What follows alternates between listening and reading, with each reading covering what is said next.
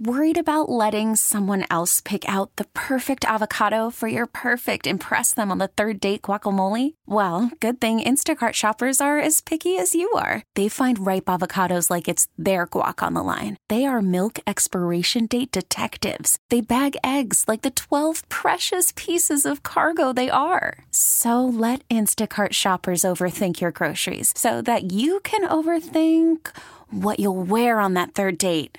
Download the Instacart app to get free delivery on your first 3 orders while supplies last. Minimum $10 per order. Additional terms apply. Spring is a time of renewal, so why not refresh your home with a little help from Blinds.com? We make getting custom window treatments a minor project with major impact. Choose from premium blinds, shades, and shutters. We even have options for your patio, too. Blinds.com invented a better way to shop for custom window treatments. There's no pushy salespeople in your home or inflated showroom prices. Our design experts can help you find the perfect window treatments on your schedule. We'll even send free samples directly to you. Plus, we can handle the measuring and installation for you. Unlimited window treatments installed for just one low cost. And with Blinds.com, you'll always get transparent pricing. No hidden fees. Our free shipping and 100% satisfaction guarantee can put the spring back into your step and into your home, too. Shop Blinds.com right now and save up to 45%. Up to 45% off for a limited time at Blinds.com. Blinds.com. Rules and restrictions may apply. Guidance is internal. Ignition sequence start. 5, 4, 3, 2, 1, 0. All engine running. Liftoff. We have a liftoff.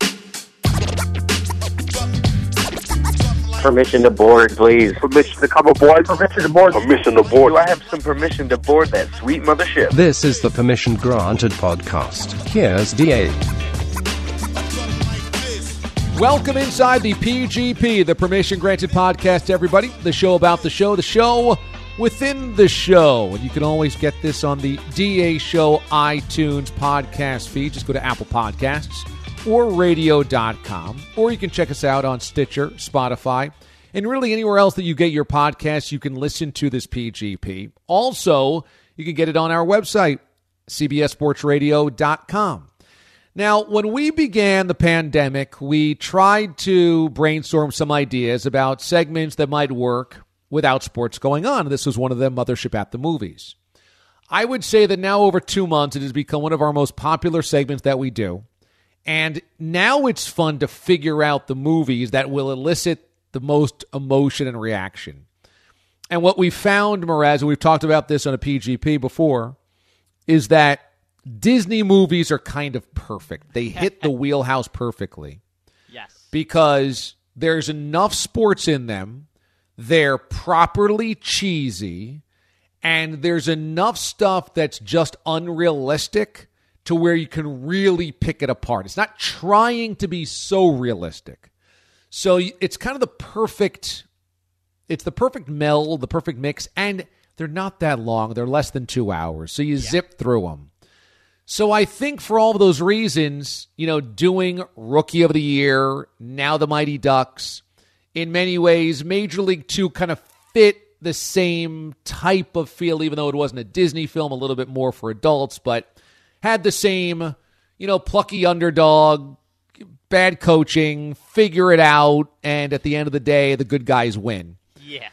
So D2, I would say, out of all of the films, elicited the most emotional reaction as a bad film from you two. I didn't hate it as much as you guys did.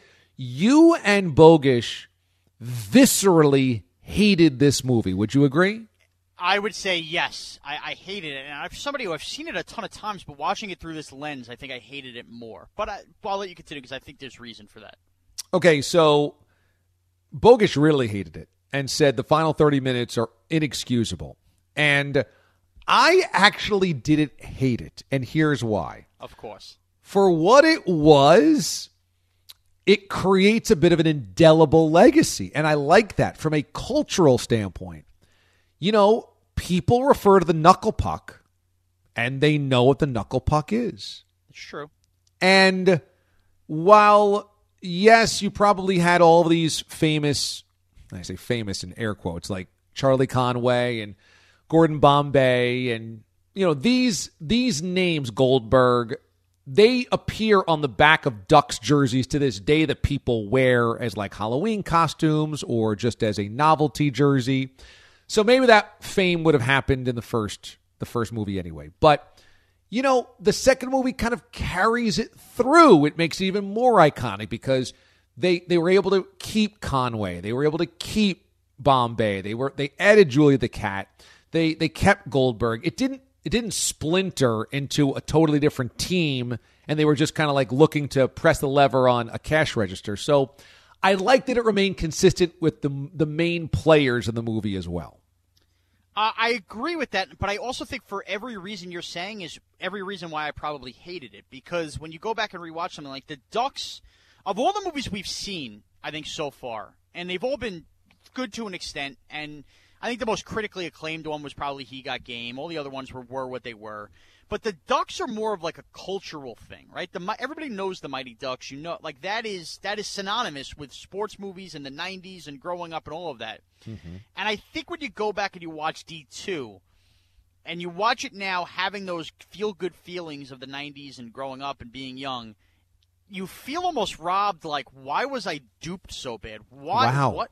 That's like, a really emotional reaction to this movie. But I really want to go back and I want to watch, and I'm not saying to do this from Mothership of the Movies. I kind of want to go back and watch Mighty Ducks 1 because I don't think Mighty Ducks 1 will come off this way. I think their reason for putting out a Mighty Ducks 2 and needing to find a different way than just playing in the same Pee Wee League, I get all that, going Team USA, all of that. But something about, I just feel like the same thing as Bogus mentioned, you're missing up scores, you're doing stuff that makes no sense. Like, I wanted to bring this up, like, you're not really playing traditional hockey powers either. Had they been playing Sweden and Canada and the Czech Republic, I think that would have been cool. We're playing Iceland and Trinidad and Tobago. Like, there were just certain things that were just kind of like throwaway stuff that when you watch it, you're like, why was this so culturally relevant? This movie's trash. I didn't think it was trash. Okay, what I did, maybe this is what I appreciated. It was so of the moment. It was Disney trying to capitalize on the success of D1, which spun them into an expansion team. I mean, the Mighty Ducks exist as a movie before the Mighty Ducks exist as a hockey team. They were not one and the same. And then because Mighty Ducks, the movie, was so popular, they named the hockey team that they owned, Disney owned them, the Mighty Ducks. And then they made jerseys of that era for the Mighty Ducks hockey team in real life in the NHL that they would then wear in D2 to help cross-connect and merchandise. And they are very clearly trying to tap into this mid-90s sense of hockey is going to become cool. It's going to become urban. It's going to become what all these young kids play. And they tap into this with the rollerblading aspect. I don't remember rollerblading being part of D1, right? D1 is just absolutely a hockey movie on ice skates. Yes. As a matter of fact, I think I had my lines crossed because when they went skating to gather the team and they're going through Mall of America and none of the geographical parts of this make any sense that they could skate this much, but that's neither here nor there. For some reason in my head, whenever I pictured the roller skating scene, I always thought that was D1. So I don't think the rollerblades are part of it. And I would be interested to see, because there is a D3 DA that I think the storyline. Yeah, which I feel like if we get deep into this pandemic and we need another one, D3. And I remember D3, I believe the storyline makes more sense because they're on like a private high school team or stuff like that. I would be interested to see if the rollerblading continues or this was just a D2 kind of craze. But, I mean, again, as I pointed out, their ability to get rollerblades seemingly out of thin air at every turn when they need them was very something to me. Yeah, I just liked... I guess it's an interesting thing because The Last Dance has zapped me back into the 90s so intensely, watching hours upon hours of these games and these teams that I remember having watched live. And now D2 did a bit of the same thing. It was like, oh, this was the moment the Mighty Ducks NHL team was cool in expansion. They had the cool jerseys with the quack goalie mask with the duck bill. And it's in D2, and then the kids are rollerblading in D2, and they're wearing the elbow pad that you would see in like a Honey Nut Cheerios commercial. And they're doing all these things that they think is going to be part of the culture of the decade that kind of was, but kind of wasn't, kind of fell off. Like hockey never became that mainstream. Right. It never became. I was going to say, this is at the time where like the flaming puck starts to get introduced. Right, and yes. stuff like that, yes. Yes. Wayne Gretzky makes a cameo in this for really no reason, but at that point in time, Wayne Gretzky is basically carrying the flag of Sun Belt hockey. Right. They play a bunch of schoolyard punks, kids, a very multi-ethnic, diverse group of kids from South Central that are into hockey. And DA, at this time, you may not remember this because I was a roller hockey player, deck hockey player. I loved hockey at this time. Like that's why I think I loved the Mighty Ducks so much. There was games on ESPN. They really tried to make roller hockey a thing then, where like in or Southern California, there would be games televised on ESPN. It would be like a rink where instead of like boards, right, it would almost be like Tony Hawk ramps on the side where you were able to skate up them. Wow! I distinctly remember watching as a kid, and then so much so that NHL arenas started to get a roller hockey teams. Like there was one that played at the Nassau Coliseum and stuff like this. This was all around that time. So this is why, the elbow pads and all that, that was a thing. It was, hey, if you were going to play there, you had room to play in a roller hockey league or play on ESPN. It was crazy. Disney thought they were tapping into this next cultural shift, and it happened for 2 years, and then hockey never really took off. Right. Now, it's still more popular today in Sun Belt areas because of Gretzky, because of expansion than it had been back then, but they thought they were onto something that they didn't quite ever get to. And when they make this film and they make the kids from South Central, who are all black and Latino, totally into roller hockey and the tough kids that teach you lessons about life, they're tapping into, I guess, what they kind of hope hockey that would then become. And I don't know. So I kind of enjoyed it from that standpoint. I will also say that, I don't think they thought too much about the plot. I think it's pretty obvious. They did. They kind of just wanted to churn through the next film because this can't be much after D1. The kids don't look that old. I agree. No, they're basically the same age. Yeah. But I agree with you. Was it a year later that they made this film? I'd have to look. Might have been 2 years, or maybe they started filming immediately after it came out, and then it came out after that. But to your point, they just threw things in there that made sense to them, but they wouldn't think deep about, right? Perfect example, okay, we need to have a reason that Emilio Estevez is gathering these kids again as Gordon Bombay. Okay, well, he failed to play hockey. Well, at what age was he reaching that he was that close to the NHL? Right. Why do we not dig deep? Okay, we need to have it make sense that all of these Ducks get to play for Team USA and there won't be a tryout. Why didn't you think then just going the extra step and Emilio Estevez's hard stance on taking the job could have very easily been, I'm not taking the job without my guys. A little subtle thing like that would have made the plot feel less lazy. There were just so many of these moments along the way where this doesn't make sense. You need this setup of burning the thing in the oil barrel. Why are we doing this on the middle of the USC campus? Why isn't this done somewhere else? I mean, and why did we need the scene of the unsupervised players watching girls sashay out in outfits? So bad. Right, what was that? And then they make the cheesy bikini joke. Parts of this just was so unnecessary. Yeah, there is a scene where because Gordon Bombay's not overseeing the team, the kids kind of go out and do their own thing, and 4 of them go on Rodeo Drive and they get kicked out of all of the shops on high-end Rodeo Drive, and then finally Goldberg had the brilliant idea to, over the intercom, tell the store owner that he is the nephew of Aaron Spelling. And so they let him in, and he says, well, my mom's looking for an outfit, and so then the shop owner has her 3 hot chicks models come out and model a lot of dinner wear and casual wear for these 4 13-year-old boys. Right, but then Disney thinks it's okay to make a bikini joke, but then yet Gordon Bombay and the Iceland girl can't go out for a beer, they have to go out for ice cream. It's they had no lane they were sticking with. It was so all over the place. And I just felt like the movie was basically made a year after D1 because they're like, holy crap, D1 was a success. Let's get D2 pumped out immediately. Right. Churn it out. Get it out. Let's quickly write a script. Let's knock this thing out of the park. And let's just play this to 12-year-olds high-fiving in the movie theater. Because the opening scene where the kids, all the ducks get together, they have the quack noise, they get all these guys... They're all rollerblading together through the city. They're jumping over construction sites to the point where one of the construction workers dumps wet cement on his coworker, and they're like going up and under bridges. I'm like, this is basically just to make 12-year-olds high five. Like, yeah, did you see that, man? Nice. And like the Bash Brothers that they're just pounding on everybody. It's like, oh man, those guys are awesome. Right, yeah. Fulton happens to find the 3 Hawks players that are in the park with the string, who somehow they happen to have the perfect amount of twine on them. Well, weren't they fishing? I believe they're fishing, so I think that was fishing line. All right. Then the Bourbon Bell asked the same thing. Oh, they just have twine? I go, well, I think they were fishing. All right, so you found something there. But like Fulton, who wasn't called upon yet, happened to be in the park at that time. Yeah, guys, we got him, guys. Yeah. Like, what?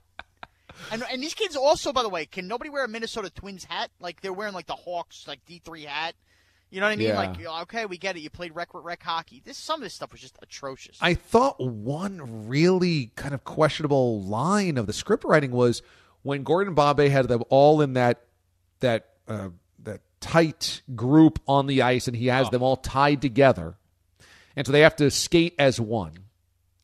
And then it wasn't Julie the Cat. Who's the other female on the team? Connie Moreau.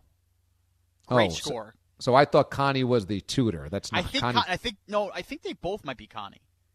Because you said that and that sounded right. That would be really bad script writing. But okay. Oh, shocking. So maybe it's Connie. Whoever the other girl on the team is says, hey, watch your hands. I'm like, whoa. Wow, good That's point. saucy. A 12 or 13-year-old girl saying, watch your hands to the other boys on the team. I mean, it's basically all fart jokes that's going on throughout the entire movie. And then there's a watch your hands? Whoa. And also, yes, it's a watch your hands was weird. But did you notice I don't even know how to say this. Why did none of the other teams have females on the team? That's right? true. Like, why was Team USA obligated to have females? And I think it was great, and it was, we're all intertwining here, but none of the other, like Iceland didn't have 2 women on the team. No. I didn't understand that. No. Like, we're just throwing that out there? Like, I don't know. Some things were just weird about this movie. Very weird. Well, I generally liked it, but it was a lazy, sloppy effort. There's no doubt about it. Sure. It was a lazy, It's like sloppy me producing a show, just very lazy and sloppy. Just mailing it in. Which does make me believe that Angels in the Outfield will be the perfect movie to review. I would agree. And I think Little Giants is another one that would probably fit a lot of those qualities. So are we going to do, though, Talladega Nights next? I think, this is the way I look at it. I think we have to. Number one, it's still a movie that I think a lot of people, if you're not going to catch up, rewatch, and have seen, you love a good Will Ferrell laugh. There are going to be moments that drive you nuts. And I do think, honestly, we owe it to NASCAR for being the first sport to come back. And if we're going to dive in and we're going to talk some NASCAR, I think we should set the tone and kind of hat tip NASCAR with a little Talladega Nights going in. Okay, so I'm gonna give you one reason for pause to doing this. One thing to watch out for. As a Will Ferrell movie, it's supposed to be slapstick and nonsensical. Right. I wonder if they won't take the sports seriously at all, to where it'll be hard to really break it down, because you need movies that treat the sport somewhat seriously. Yeah, but I'll just give you a quick rundown off the top of my head without rewatching and haven't seen it. John C. Reilly's character constantly not understanding that he should be going to win himself. The idea that both of these guys go to the same high school and are 2 of the best racers. And just the racing team coaches having major issues. The French guy coming over, he's now a phenomenon. Will Ferrell's journey and road back is the best practice, putting a Jaguar in a cat to get yourself back and race. That's what I mean. It's not serious enough. But this whole bit is, can Will Ferrell be a champion again? His whole mantra is, if you're not first, you're last. Is there missteps in his career there? I do think there might be some of that. All right, well, I hope so, because I actually love Talladega Nights. As a movie, I find it absolutely hysterical. One of my favorite Will Ferrell movies ever. And, it's up there with the funniest films of that era. I just got to see, because you want a film that takes the sports a little seriously, sometimes too seriously. Well, why don't we take a timeout right here, and I can just ask you this: we're really workshopping a production meeting almost on the PGP, which I think is fine. It's the cutting room floor. We have gone out of our way to make sure we watch these movies on Tuesday to debate on Wednesday, and Wednesday's the day everybody looks forward to. We should still do it on Wednesday. What if we kind of made a pact, or at least me and you made a pact, where why don't we both watch Talladega Nights this weekend and give ourselves an opportunity for change on Monday or Tuesday to watch another movie. And then best case, we've watched the movie, we have our notes are ready to go. Worst case, we have time to let Bogusch and company know, hey, we're going to go with a different movie on Monday or Tuesday. It's a great idea, but now you're pulling into the question mark of Pete the Body. He's not going to want to watch two movies. Which is why I think me and you should take it upon but ourselves. I think he usually watches them over the weekend. Oh. Don't you think? So we're gonna throw Pete off. Well, I mean, I think we got to go in, but I think we also have to go in with the idea that Talladega will be the movie. So if we let Pete know that. Okay. Yeah. If we let Pete know that, and then we pull the ripcord, we could give Pete a pass on, hey, Pete, you don't have to go watch Angels in the Outfield or something like that. You did your homework for the week. I don't know. Personally, I think that's fair. I think that's fair. Now, the reason I bring this up, and I know you're going to get into more D2 with Bogues, but I do think we're walking a fine line with Pete here. I think he's at a bit of a breaking point because I think he is. Do you think he's mad at us? I think he's mad at the world. I think he's mad at management. I think he's definitely mad at us. I think he's just mad in general. He's mad at life. I'm trying not to make him mad. But here's the thing. It's unavoidable. No matter what you're going to make. I've clearly made Pete mad based on an email I got back today where I was unaware, or I shouldn't say unaware. Jock Alone was in instead of Connor Green. Connor Green's been in every other day. And we set a topic. I'll let the audience know. We set a topic list email, or I do the night before, and I include everybody who's on the show so we're all on the same page. And I failed to include Billy Jock Alone, who's been in every Wednesday, and that's Connor Green's day off. And Pete, instead of simply seeing Jock Alone, said, hey, it's Billy today, sent a firm paragraph about how I need to look at his schedules. It's been this way. This has been this way. You need to look at the schedule, guys. It felt like a George Steinbrenner letter he would mail out when the Yankees weren't doing well. And the only retort I'll have to that is, relax. Everybody calm down. It's okay. Well, he wasn't happy earlier in the week when we caught him in the Gronk trap of saying, right. I don't care about WWE, or I don't care about Gronk. And then we listened back to one of his previous WrestleMania podcasts, and he definitely did care about Gronk. He was critical that they didn't use Gronk correctly. Right. And he was texting all of us individually, who found that, why'd you find, like, we could roll with the punches. He wasn't happy with that. He's not happy at all with the break schedules whatsoever. I know. I'm pushing it later and later, and he's not happy. And then, he's getting very annoyed. He writes break in caps in the G chat we have going on, and you can tell that really bothers him. There's just a lot. There's a lot happening with Pete that I feel bad about. And then he wanted you to do something or fix something today, tape something, and you didn't. And then for some reason he just threw out to me in my ear, because what, are you going to do an Instagram story about selling candles again? Hey, he's saying, can we just, like 1 + 1 didn't equal 2, And look, I do feel bad. It says Pete has been a trooper. He had to go in to Manhattan during the apex of the coronavirus while we all sat home and made fart jokes. So, yeah, Pete should be commended, but the stress of that on top of basically all rules off on those sports are going on, and I guess the lack of pride in following Pete's work and schedule making, I mean, these things, he has a resume here he's thrown at the lap that he can't take it anymore. Well, Pete is normally prickly even when we're in studio. It's and so nature. Now everything has been exacerbated. As quickly as you can make Pete hysterically laugh, as what happened on Tuesday or Wednesday's show with Schwartz and the string bean line, is as quickly as you can irritate him and anger him. And I just feel like, every morning life's like a box of chocolates. You don't know what Pete you're going to get. So that's the first glance. I look for an email and go, what Pete am I getting today? Okay, well, more on the D2 saga with Andrew Bogusch on Side B next. All right, welcome into Side B of the PGP. It is Mraz, host of Side B and the executive producer of the DA show here we're taping this on a wacky Mothership at the Movies Wednesday.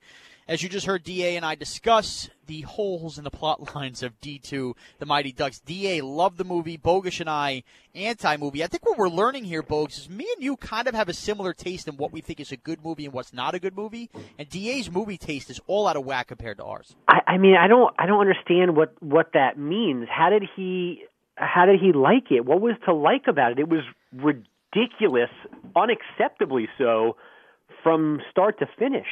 Yeah, we poked holes, and he came around to a lot of the plotline problems we had. I guess he kind of liked it for what it was, but I think what disappointed me the most in D2, Bogusch, despite the fact that, bad coaching, all the stuff we had fun with, is that the Mighty Ducks has such a place, I think, for me in the 90s, as far as that's warm childhood memories, that when you go back and you watch it from this microscope and break it down, you're like, ooh, why was this so awesome? And then I also wonder, was Mighty Ducks 1 like this now that I watch Mighty Ducks 2? And I'm totally being fooled. Or was this just a really bad sequel that got by on the merits of Mighty Ducks 1? Yeah, I'm nervous to watch the original again because I don't want to dislike it the way I disliked this movie. I mean, I was watching the end last night, shaking my head in disappointment at the entirety of the Iceland game. From, plot, from technical stuff. I mean, it was like they didn't want to make the movie anymore. And, they just were whatever happens, happens. And they just, filmed it and put it together, and that was it. It was so bad by any account. It definitely, spooked me that it doesn't deserve the place it holds in, pop culture lore. Hopefully the first one's okay, and we can just forget that the second one even exists. That's what I hope. I would hope that could happen, but I don't know, Bogues. When you watch this movie and you get fooled by the bad sequels, I think what bothers me, and we've seen this a lot with these other movies, why is it so hard to have a feel-good sports movie while also staying consistent with the sport?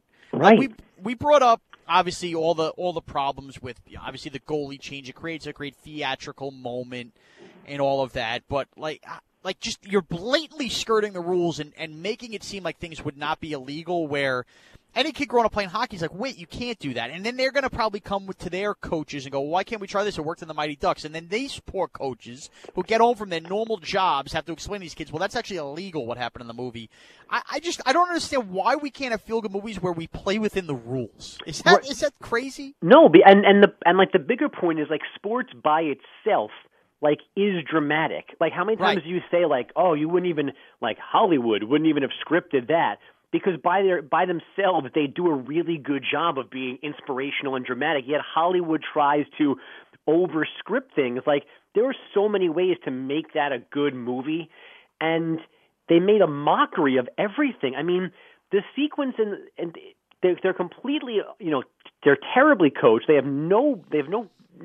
I don't even know what the right word is, respect for the game. I mean, the fact that those two knuckleheads are rolling around, taking off their helmet, cheering up the crowd, climbing the glass, and, just play hockey. You don't have to do, that's, none of that happened. And then the roping of the Iceland player, I mean, it was just such a joke. And also, I know you want to make what they're doing feel important. When on earth has the Junior Goodwill Games warranted that big a real crowd, that much press? Never!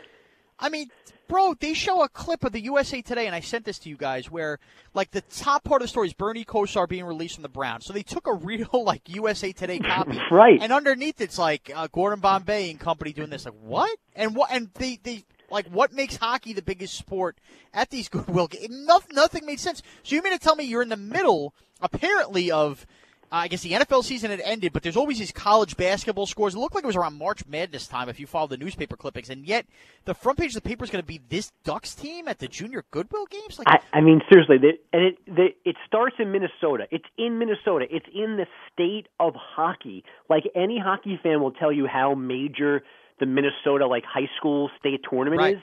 That's the sequel.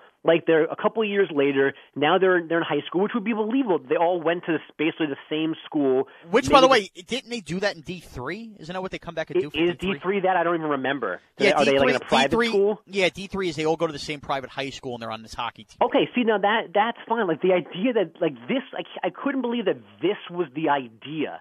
They're let's take this international, but let's have them be the entire team for America, mixing a couple of kids who have issues and try and beat the world. I mean, it was just that they had 7 minutes to come up with a script for the sequel and rush it into theaters. It was so bad.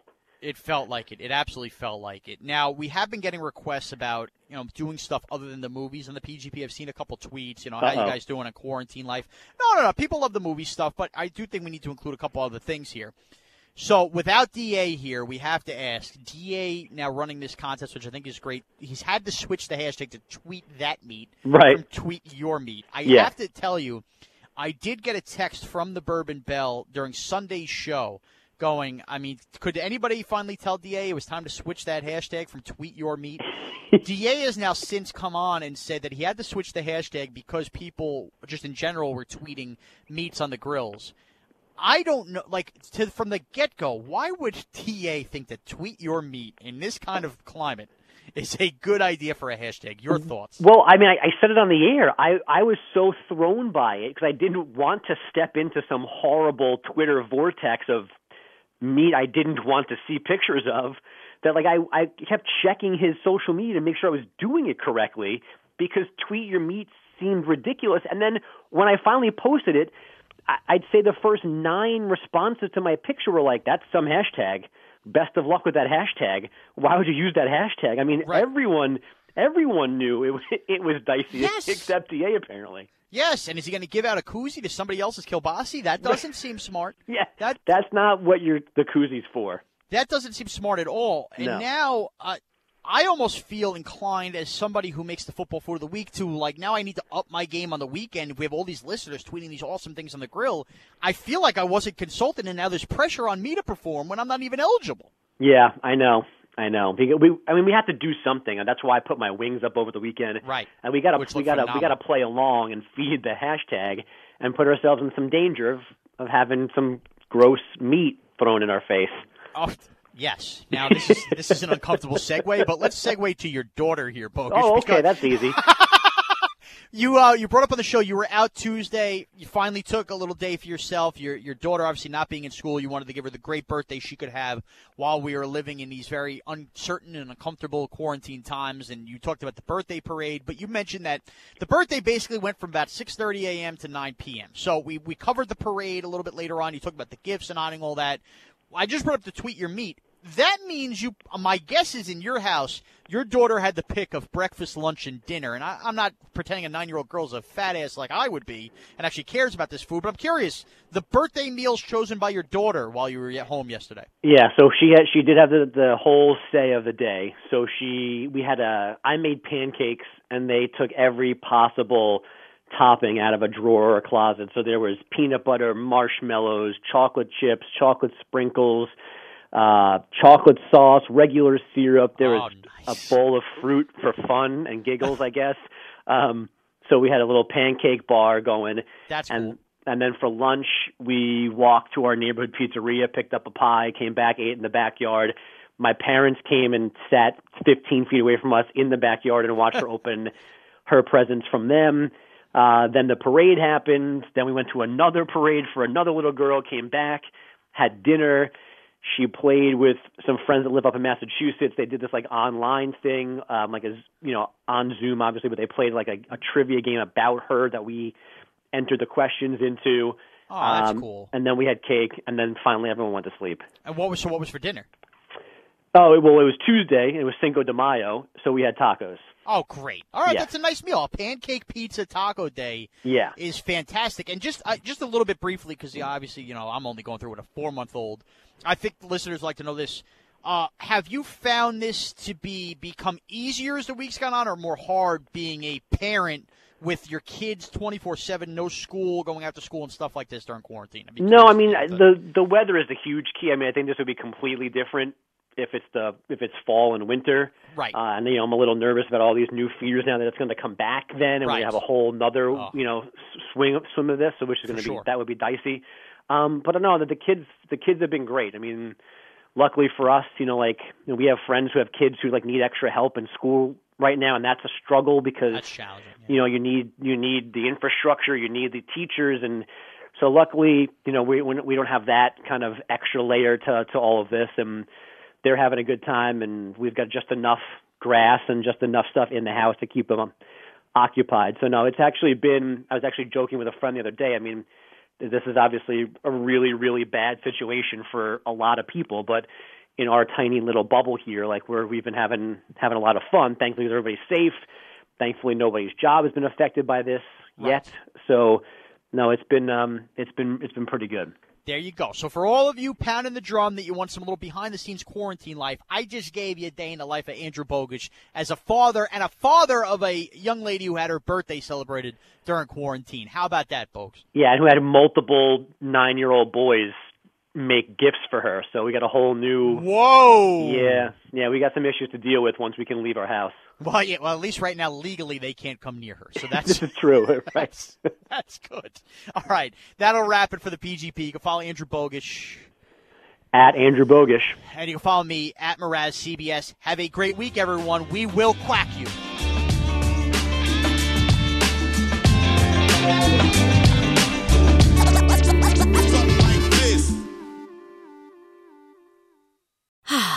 Spring is a time of renewal, so why not refresh your home with a little help from Blinds.com? We make getting custom window treatments a minor project with major impact. Choose from premium blinds, shades, and shutters. We even have options for your patio, too. Blinds.com invented a better way to shop for custom window treatments. There's no pushy salespeople in your home or inflated showroom prices. Our design experts can help you find the perfect window treatments on your schedule. We'll even send free samples directly to you. Plus, we can handle the measuring and installation for you. Unlimited window treatments installed for just one low cost. And with Blinds.com, you'll always get transparent pricing. No hidden fees. Our free shipping and 100% satisfaction guarantee can put the spring back into your step and into your home, too. Shop Blinds.com right now and save up to 45%. Up to 45% off for a limited time at Blinds.com. Blinds.com. Rules and restrictions may apply.